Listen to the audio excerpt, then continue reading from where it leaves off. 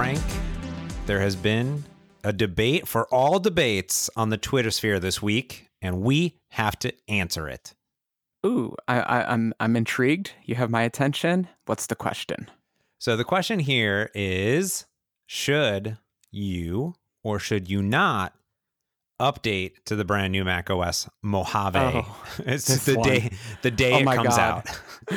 My phone got spammed with this like all morning. I'm just getting people's opinions on whether or not you should install Mojave. What a wonderful conversation to have on Twitter. I feel like we have this conversation a lot. So I'm curious where you came down. But at the time of all those tweets, I had not installed Mojave. But by the end of the tweet storm, I was going through the installer and I was all in. So how about you? So I want to step back a little bit into time of Mac OS updates, and I'll tell you why I'm in the place where I'm at in life. And now you also have to remember that I am not your typical developer. I need super stable machines where sometimes I don't even update to the latest update.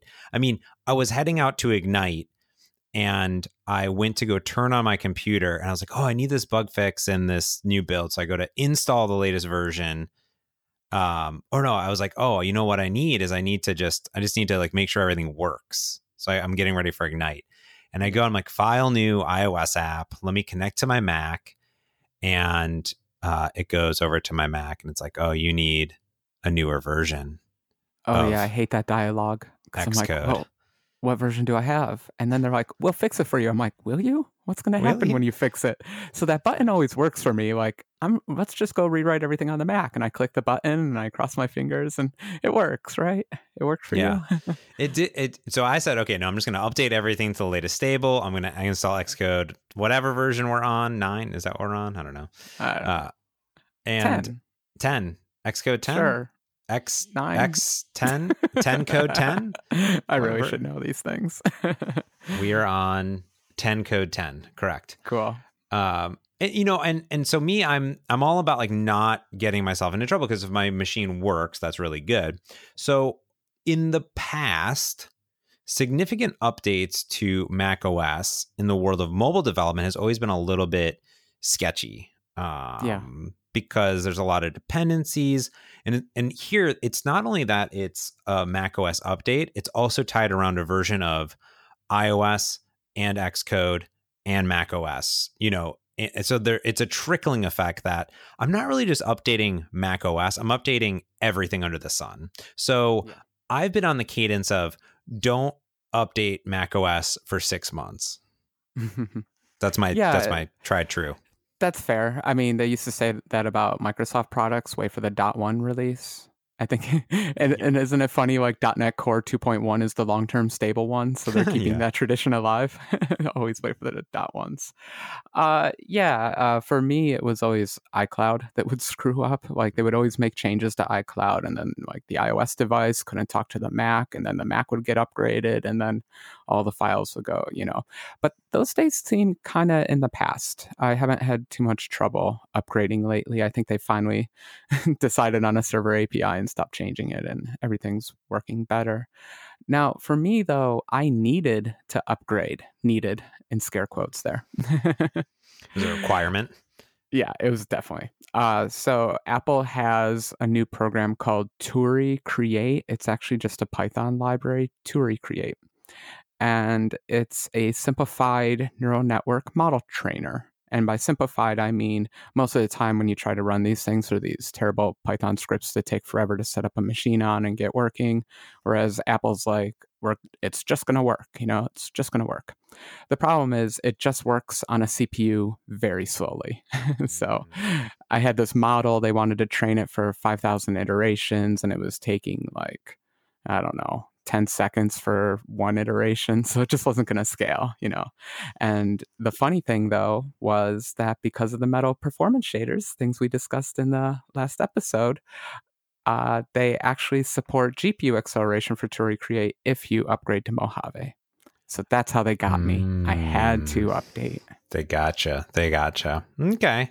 So that is one instance where if I need a feature, or let's say I'm a macOS developer writing macOS apps, I should probably update to the latest version of macOS and get dark themes working. Yeah, especially because I decided to go all in and run the dark themes. The reports I kept hearing were exactly what you would guess. Dark theme is great, except the entire the entire web uses white as a background color, and so do most apps. And the truth is, yes. So I've decided to limit myself to only using apps that support dark mode. And it's been working out okay. I miss a few apps, but it truly is terrible when you get totally into the dark mode when it's night out, and then a bright white Google search page jumps up on your screen and completely blinds you. So I don't know if I'm going to keep this mode on, but it's kind of fun and it's kind of ugly. You realize how many opinions there are about shades of gray, different shades of dark gray. And some apps have good dark grays, other apps have terrible dark grays. So you really become a gray connoisseur. It's true. I mean, you know me, I am a straight up light theme type of guy. I like the defaults and, Visual Studio, even Visual Studio Code. Now I say I like the defaults. I change Visual Studio Code to light theme. I can't do it. I just need a light theme in my life. I'm very strange and odd, and that's okay because I'm just being me. I've heard though that everybody that has upgraded has had zero issues. Yeah, I had one issue because I had really hacked up my computer in order to support an external NVIDIA video card, and it did not like those hacks, and the hacks did not survive. And so I was kind of nervous about doing that upgrade, but thankfully everything got upgraded, except I can no longer use that GPU anymore. Wah wah. Computers, yeah, Apple. I wish Apple and NVIDIA got along. I don't know why they hate each other so much. You got to buy official things, Frank. If it's not official, people, they like to buy the non-official things. Like Owen's like, oh, here's a network adapter for the MacBook. Is it from Apple? It's not going to work. That's basically it'll work, but it's not always going to work, Right. Like the USB-C to HDMI. Like, I know that one's $5, but you should really just spend $50 because it will then work 100%. And like, honestly, I have been at Channel 9 or at actual conferences where if you don't buy the official thing, not going to work, just in general. So I'm a big fan of official things. But well, as far as I understand the USB-C protocol, and I haven't read all the technical docs, but I've read most of them. And everything that I understand is it should fail about 90% of the time. Yes. That's in the spec. Like, that's how USB-C works. So even if you get a bad cable, I mean, you can't tell if it's failing because of how it was designed or because you bought a cheap cable. So you might as well just keep buying the cheap cables, as far as I'm concerned. That's true. It's it's very intriguing how, I don't want to get into USB shenanigans, but I know on the Switch it's all USB-C, but Nintendo just hacks the crap out of it. So it does way more than it possibly should. So making accessories for the Switch is extremely hard and can actually break your Switch if you don't buy and use the right things. So it's quite interesting. There was a really good blog post going around about that. Someone did like a really in-depth analysis of the Switch's support for USB-C, and it was ludicrously bad about supporting the spec and doing the things the spec says you're supposed to do. So just kind of a funny little device out there. Did you read that same blog post? I'm curious. I did not know. I need to find this, and then I need to link it. Oh, yeah, I'll find it. I don't know how to find someone ribbing on USB-C implementations. All right, so let's end our macOS discussion with, you should probably just update and you'll be okay. Yeah. Unless you have an external NVIDIA card. In any case, you are living on borrowed time, so it doesn't matter. There you go. So what are we talking about today, Frank? Because that wasn't the only topic that we have at hand. No. We had an abundance of topics today, but I wanted to settle in on one where I actually got into a discussion on Twitter on this. Again, our whole show starts with Twitter. Mm-hmm. And this, I I didn't know what to call it. I ended up calling this micro frameworks, but I don't think that's the right word. What I was thinking about was all the funny little architectures that we put into our apps, things that we see a problem and we try to generalize it, we abstract out a library, but that library tends to just stay in the app. And we have grand ideas about, oh, I'll start using this library in all my future apps and it'll be great and I'll save myself all this time and I'll get rich and retire to that island. Like this library is going to fix all my problems. And I want to call it a trap, but it's not a trap. It's what we all do. I've been programming forever and I still do this all the time. So I wanted to talk about this topic of micro libraries, micro frameworks, architectures, things that we put into our apps that we think we're going to reuse, perhaps maybe over engineer a little bit and then never reuse again. Ah, yes. The age-old dilemma of, I just wrote that code. I'm pretty sure I'm going to reuse that in every single app that I've ever created in the next 5 years going forward. So I'm better abstract this into some wacky API that actually makes it harder to use in the application that I need to ship tomorrow. But hopefully I can maintain this with a bunch of if conditions and then weird overrides and parameters that really hack this API to bits. Yeah, and I like to jump immediately to .NET Standard because I'm like, this should be a cross-platform library. This is totally just for an iOS app that I'm writing, but this library, this code should be cross-platform, and I should limit myself to a subset of .NET and not use any iOS features. Yeah, these are anti-patterns. What else? What other excuses do we have for this? It's fun too. It's practice. Like you're learning, you're doing stuff like that. But maybe we should tell horror stories or keep making excuses. I don't know. Where should we go with this one? Well, for me, I always learned big architecture. This is where I would say my history of this problem came from. When I graduated from college, I started to work for Canon. And I worked on this huge application that was really interface based, very heavy with abstract classes and virtual classes and pluggable architecture. That the whole idea, the entire setting screen, the entire UI was everything was pluggable. So it's a great architecture because it's really extensible, but bringing new people into the project became really complicated. So you're learning not only the main architecture, but all these other architectures, all these other patterns to get anything into it. So when I left that, I go, well, obviously I need to follow something very similar when I go and write a mobile app. So for me, it wasn't, I started in a mechanism where I would do file new, and then so I'd have my Android app. Let's just say I have an Android app. You know, you could have one app or multiple apps. It doesn't matter. But let's say I have an Android app. And then I go, okay, well, I should probably have like a data class, like a data project. And then I should probably have like a models project. And then I should have like a view models project. And then I should have, you know, a services project. So I'd have, you know, 10 different projects. And the entire idea is that I could swap them around or use those into other applications. And, you know, you even see this in my Evolve app that I created. I have a lot of different, way too many projects in general. And this caused weird issues where there were like circular dependencies, and then I had to like conditionally compile some weird things. So for me, I would start to, you know, create all these libraries with the hope and intention that like, oh, one day I may want to reuse all of this conference information into some other app for like no reason. I mean, I guess the reason was maybe that I thought I was going to do unit testing, or that creating more DLLs for some reason is a good idea. It's the thing that I don't understand. And over time, what I've realized is that this is not necessarily a great approach to mobile development, because usually I create an app that does like one thing, like one set of things in general. And unless I'm abstracting out some, you know, something very tiny, like to me, if I'm abstracting out something very tiny, that's okay. Like I want to be able to read and write a setting to the system, right? My settings plugin. That's a great example of this does one little tiny thing. Now, let's say that I abstracted that even further. Like, so I go down the chain.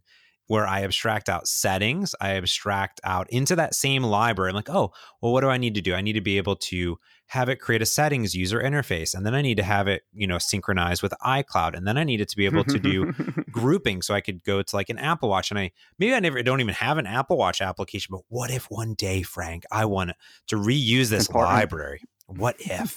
What if? It would be just great. So it spirals out of control, where now this nice little library that did one thing great no longer is able to do that one thing great because it's been fragmented by all of the shenanigans that I've shoved into this package. Yep. Wow. I agree with everything you just said. You just covered the entire gamut. Yeah. Let's see if I can rewind. We'll go back to some of these. So I'm going to start with small libraries are inspiring, though. I love small libraries. We were talking about, your settings one was kind of my first small library. I guess you could argue my SQL one also. That was always meant to be tight and not imply too much about your app. But these are things that don't tell you anything about architecture. You just import them into your app and they're good. And it's hard not to be inspired by them. The problem is, like you said, they tend to just kind of grow out of control. Mm-hmm. And that's, we talk about that a lot in context of open source projects and maintaining a clear line of sight in open source projects. But that's kind of an okay place to have that discussion and have that problem. I think where it becomes really insidious and a problem is when you start doing it in your own app and you really have just that one use case of your own app, when you start to convince yourself that, right, future me, I can predict the future now. And I know that future Frank is going to love past Frank for writing this library because it's going to solve all the problems. I have a library called Bind or NBind. I forgot what I called it in the end. And it was just a little bit of snippet of code that I was using in one of my apps, and I found very useful and all of that. But and I decided to share it as an open source library, and people liked it, and it kind of it grew from there. People wanted more and more features and all that stuff. The problem was I didn't really want to maintain it as an open source library because I had kind of like, it did what I needed for that app, and it sounds kind of terrible, like it solved that problem. But I had learned this lesson of don't over-engineer things too much. Just keep it as simple as it possibly can be for that one application. Yeah. So that said, I just spent like a good couple days designing yet another entity framework for a new app of mine, as if there aren't enough entity frameworks out there, right? Something that maps to your database, something that can keep track of changes and that kind of stuff. Certainly in .NET, we don't have any options here, and I definitely needed to write my own, and I did. And I wrote this general solution that's a .NET standard library that I have unit tests for. There might even be a NuGet out there for it. I don't even remember.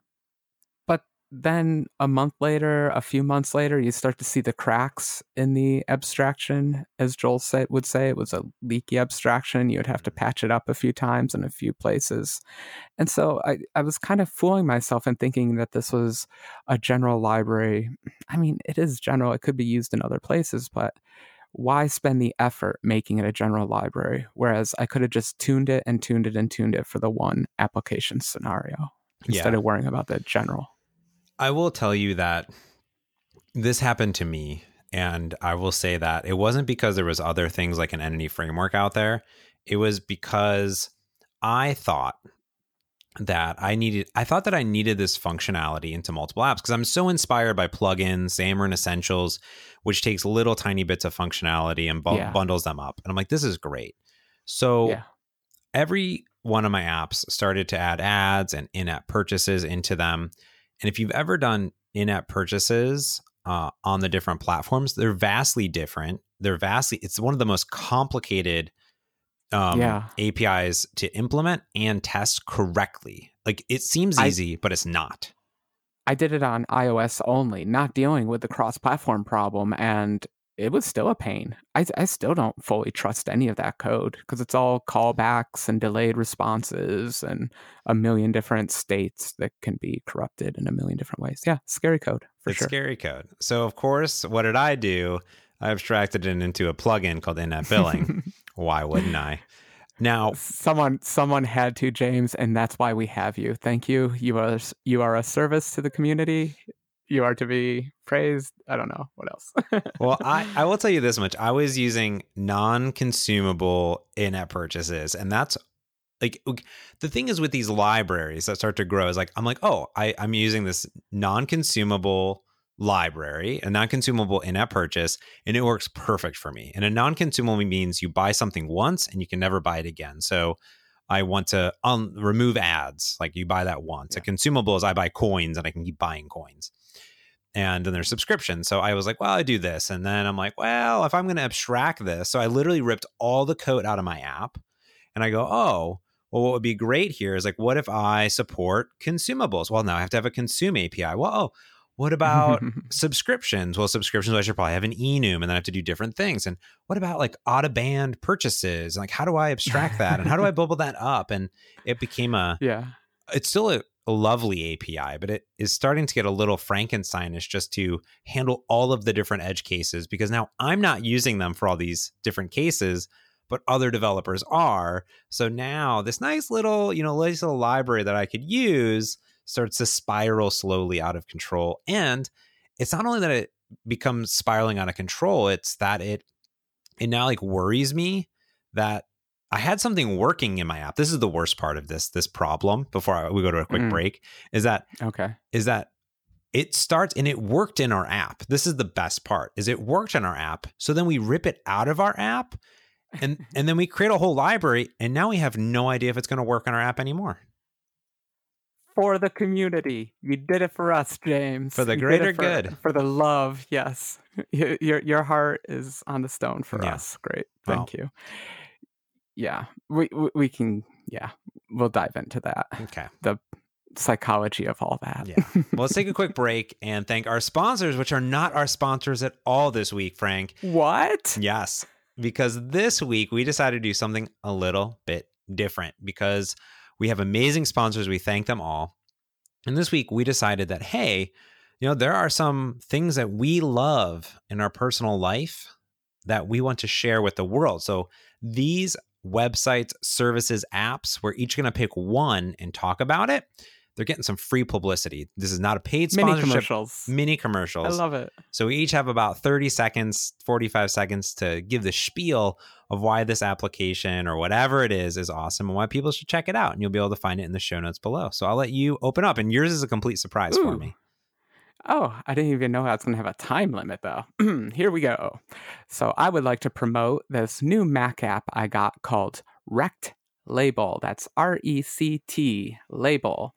And it's a weird one. It might not be for you, but if you need to label a bunch of images in order to train a neural network to, say, perhaps use new iOS 12 SDK APIs, and you've scoured the internet for good image labeling software and you realized, oh my God, they're all terrible. What's wrong with programmers? And you lost all respect for all programmers until you found an app called Rect Label.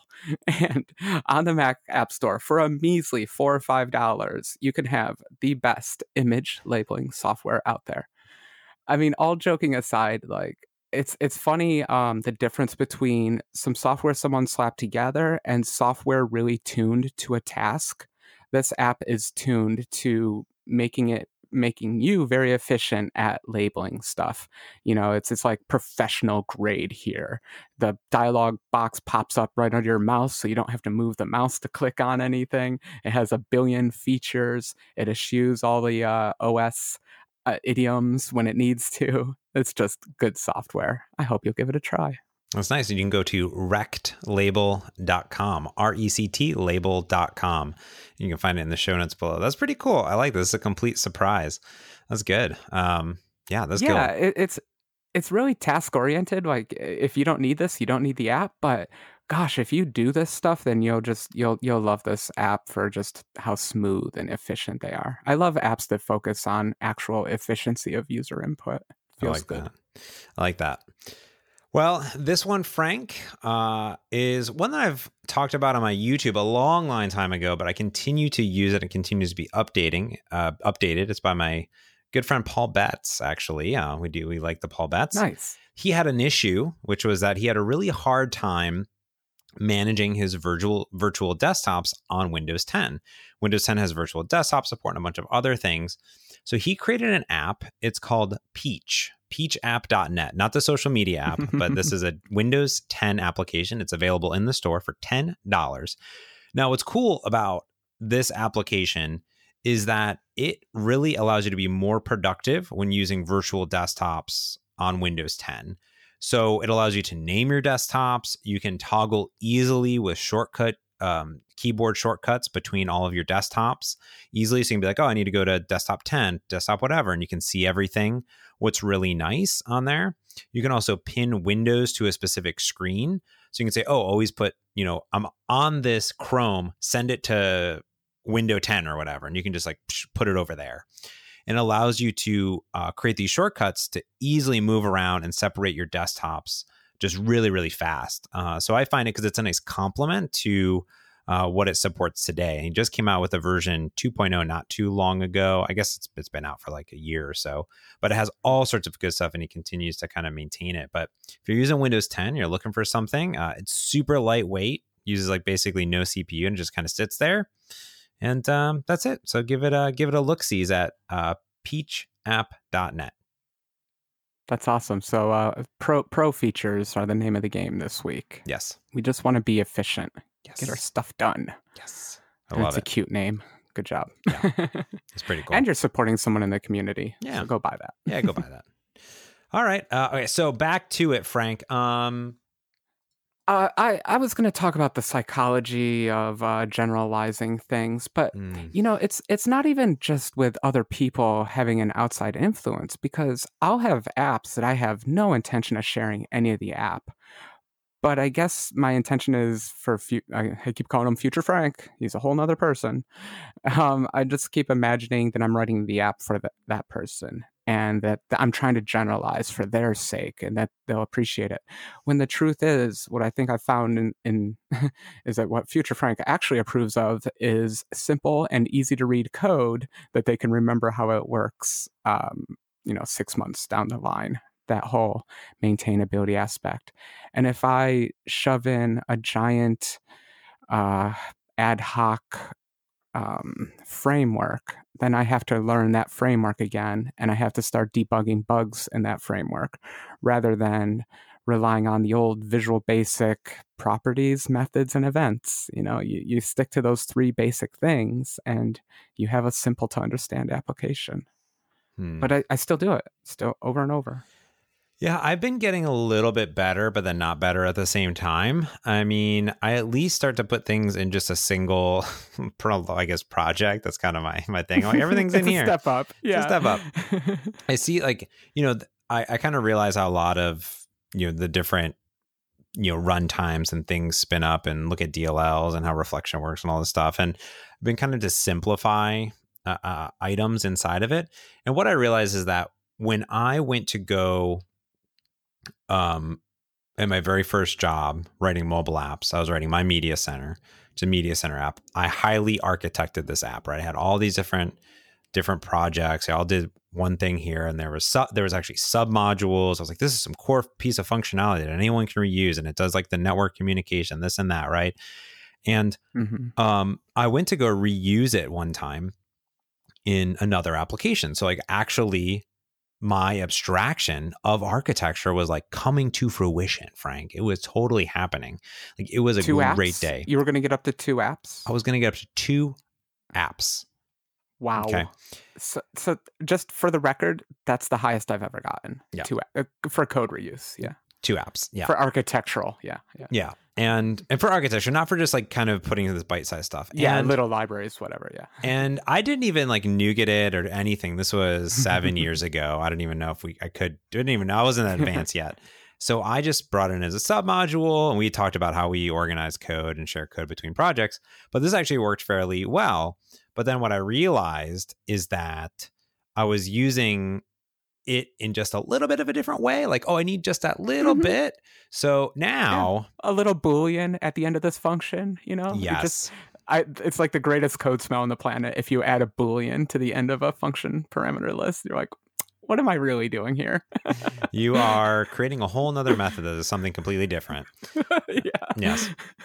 So I would start to conditionally compile. I was like, oh, what's nice here is that I can, different blah, blah, blah, conditionally compile some things, and I'll pass in Booleans, and I can do this kind of hacky code. So now it was intended for one purpose, and now, it really wasn't. And now the actual overhead to bring in the app, and now to actually test that same logic in both apps, because I've made changes to it. So if I go back to app 1, I got to pull in the changes. I have to rev everything. And this is kind of the issue of, let's say you're even creating 5 or 10 or 100 apps that do the same thing. The question is it better to create a submodule, create reusable code, or just have copies of that sitting around? Because if you ship app 1 and that puppy works, and then you go to app 2 and you add some new features, well, app 1 doesn't need those new features. Like, why does it need that stuff? And like, then you got to retest it. So it's a mixed bag of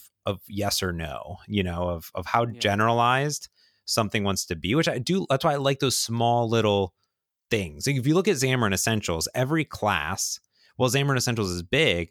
Every class inside of there is really tiny, and you look at MVVM helpers, one of my favorite libraries I've ever created, is I was just like, well, I'm literally doing the same exact, I already had to, this is the opposite problem. Like I had the same exact 10 apps and they all had the same code in it. So I was like, okay, no, this is like, I'm not even like, this is perfect code. There's no reason to ever change this. And then I was like, I'm going to do this. Now, the problem is that once I open sourced it, people wanted pull requests and they wanted changes, and I change stuff and I do all the things. I couldn't win, Frank. You just can't win. Yeah. And white labeling, which is what I'm going to call what you were doing. I actually went down that path once too, where I was trying to release 1 million apps that were all basically coming from the same source code base. And in that case, that's a kind of like a whole different problem, and that's fine. Like if you figured out a business model where white labeling works for you, that's awesome. Congratulations. Let me know what it is. But where I start to worry about that is where I start to imagine that I myself am a production factory, like a Ford. I'm building Ford automobiles. And if I can just make my job a little bit more efficient, then I'll be able to produce more Ford automobiles and sell more stuff. And it's a funny mentality. And I find that that's the hardest one for me to work against, because that mentality leads to, well, then I should be releasing lots of apps. I should make it so easy to write an app with this amazing architecture that I designed and this awesome entity framework that I can write any app I desire in one day and all will be good. Well, I think that that's the biggest fallacy here. And not so much that I can't make my life easier in the future, but this, I think, logical leap that I make from that, in that I can get my job down to these easy, simple set of tasks and just start pumping out apps like nothing. And I think that that's what I have to yell at myself most about, is like, no, I can write only so much code in a year, and it's better to devote that to a hand-tailored experience than trying to create 1 million cookie cutters of something that I can't even white label because I didn't do enough business deals. Yeah. That's not going to happen. Yeah. And I would say that this extends not only to not just core business logic. We've been talking about a lot of logic. And I want to also preface that it's not just that. I believe for me, often I try to do this with user interface elements. Oh yeah. All the time. Oh yeah. Yeah. Let's open this box, because the number of user interface frameworks that I've written, James, you've seen a couple of them, but imagine that whenever I'm feeling a little lonely or sad, I write myself a UI framework. that always picks me up.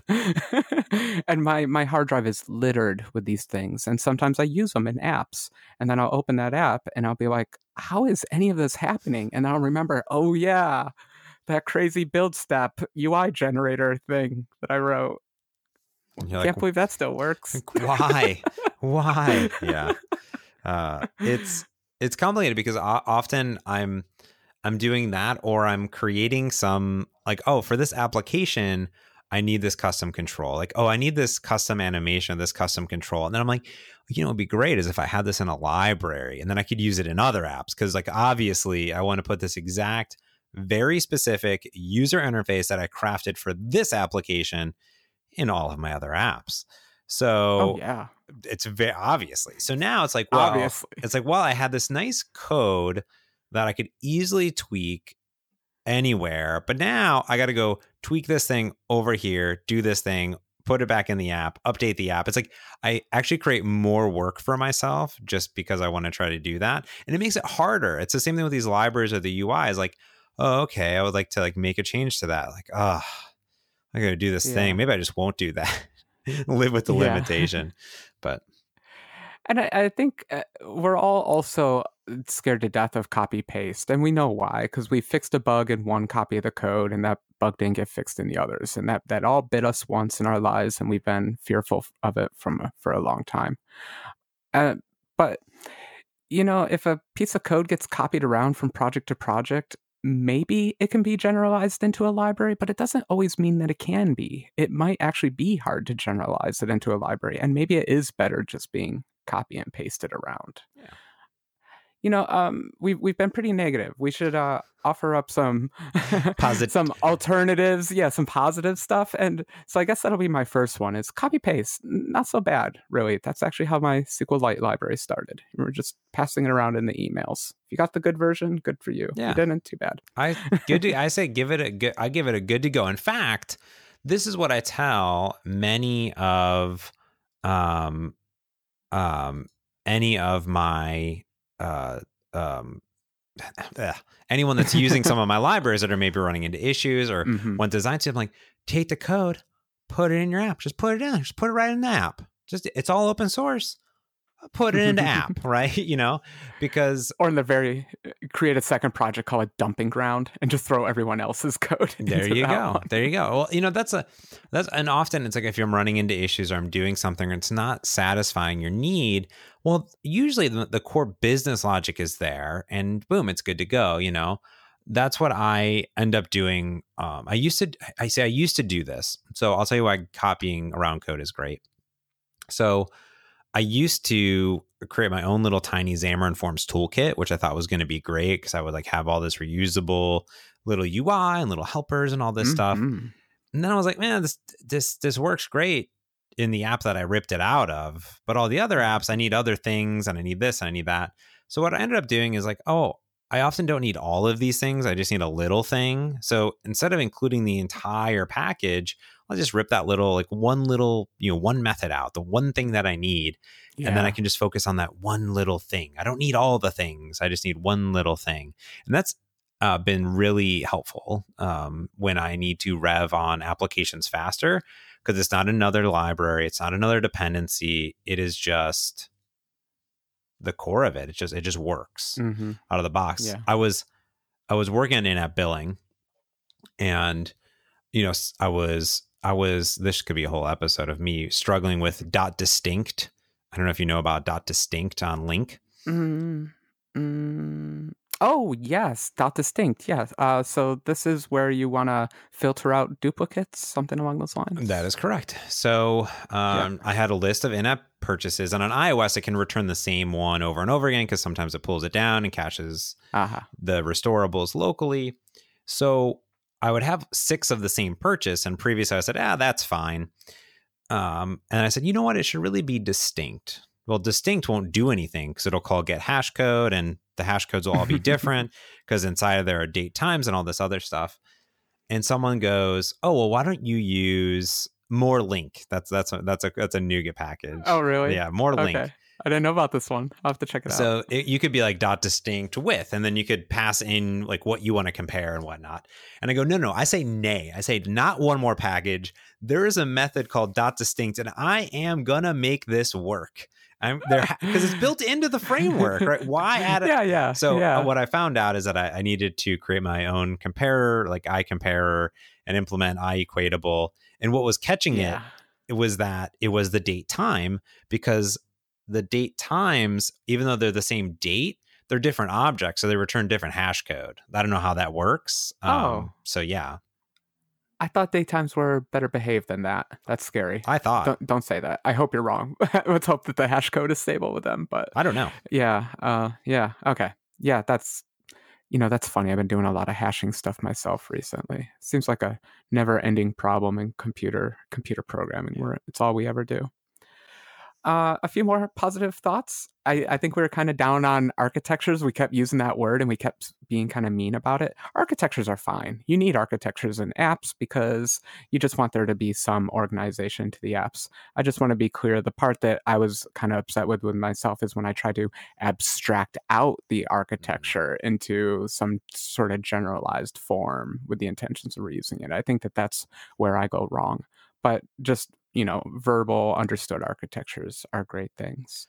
Mm-hmm. And then the alternative to this generalizing an architecture or framework is to go back to the old, I don't know if it's still popular anymore, but DSLs for your app. You should be creating a domain language for your app.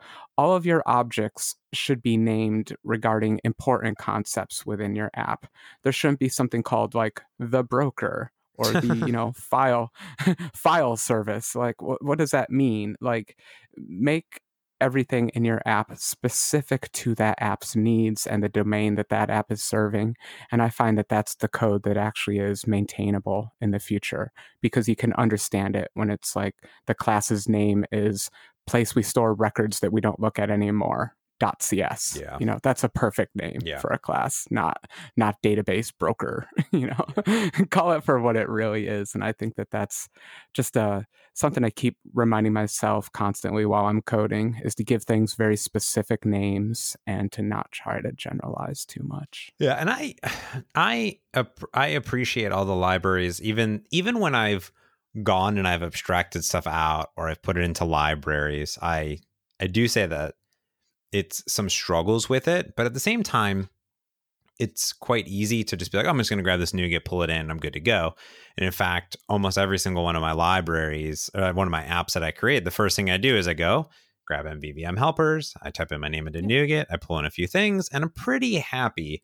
It's about the control that I put on it, which is like how far away do I want to get from the original concept? And if you keep it to the original concept, I think that's where you see the success in these tiny frameworks, tiny libraries that you create in general. And that's where the success comes from. Well, also, those libraries have proven over time that they're actually useful to be generalized, because you have willingly, without feeling pressure or guilt from the past, put them into your apps because you're like, I need this functionality. The thing to fear is when you think you're creating such a library. It's a little bit of hubris. Like, if this library gets copied once between two apps, then probably it needs to be put into a library. Put into 3 apps, definitely needs to be put into a library. But if you only have one app, one use case for it, don't you dare put that into a library yet. Right now, it's just sitting in that app. Let it get copied and pasted a few times, then pull it out into a library. I like that. Well, there's the motto of the story, I think. There's the lesson learned. There's the peach pie and the cobbler. There's I don't know anything about different things. And yet, after all this, I'm still going to over-engineer my next app. It's just what we do. We have fun. Yeah. It's fun. We wouldn't do it and we wouldn't complain about it if we didn't love it. I think that's the thing. Right. Yeah, because I'll continue to write libraries all day. Well, All right. Well, there you go. Undo all your architecture and go from there. Oh, did we just do another anti-architecture episode? We're going to get a reputation, James. I think so. And we love architecture. What are you talking about? We love it. All right. Well, Frank, thank you for undoing all of my architecture decisions in life and making me reevaluate every single time I create a new app. So there you have it. There's our Merge Conflict 118th episode. Woo. So we're coming up on Lightning Talks, which is your chance to submit topics. You can go to mergeconflict.fm or tweet at us at mergeconflictfm on Twitter and let us know what topics you want to hear us talk about on episode 120, because we do 6 topics, 5 minutes each. It's super awesome. You can, of course, find a whole bunch of other stuff on our website, such as how to become a patron sponsor, get a whole bunch of cool swag, subscribe, rate, and review. And of course, you can go to soundbite.fm. That's soundbite.fm, which is the network that this podcast and a bunch of other podcasts are on, such as Coffee House Blunders, Nintendo Dispatch, The V-Spot, which is a vegan podcast, and Trinspo, an amazing travel podcast, which I believe Frank may be a guest on in the near future. So you can subscribe to all the great shows. And I think that's going to do it, Frank. So until next time, this has been another Merch Conflict. I'm James Montemagno. And I'm Frank Krueger. Thanks for listening. Peace.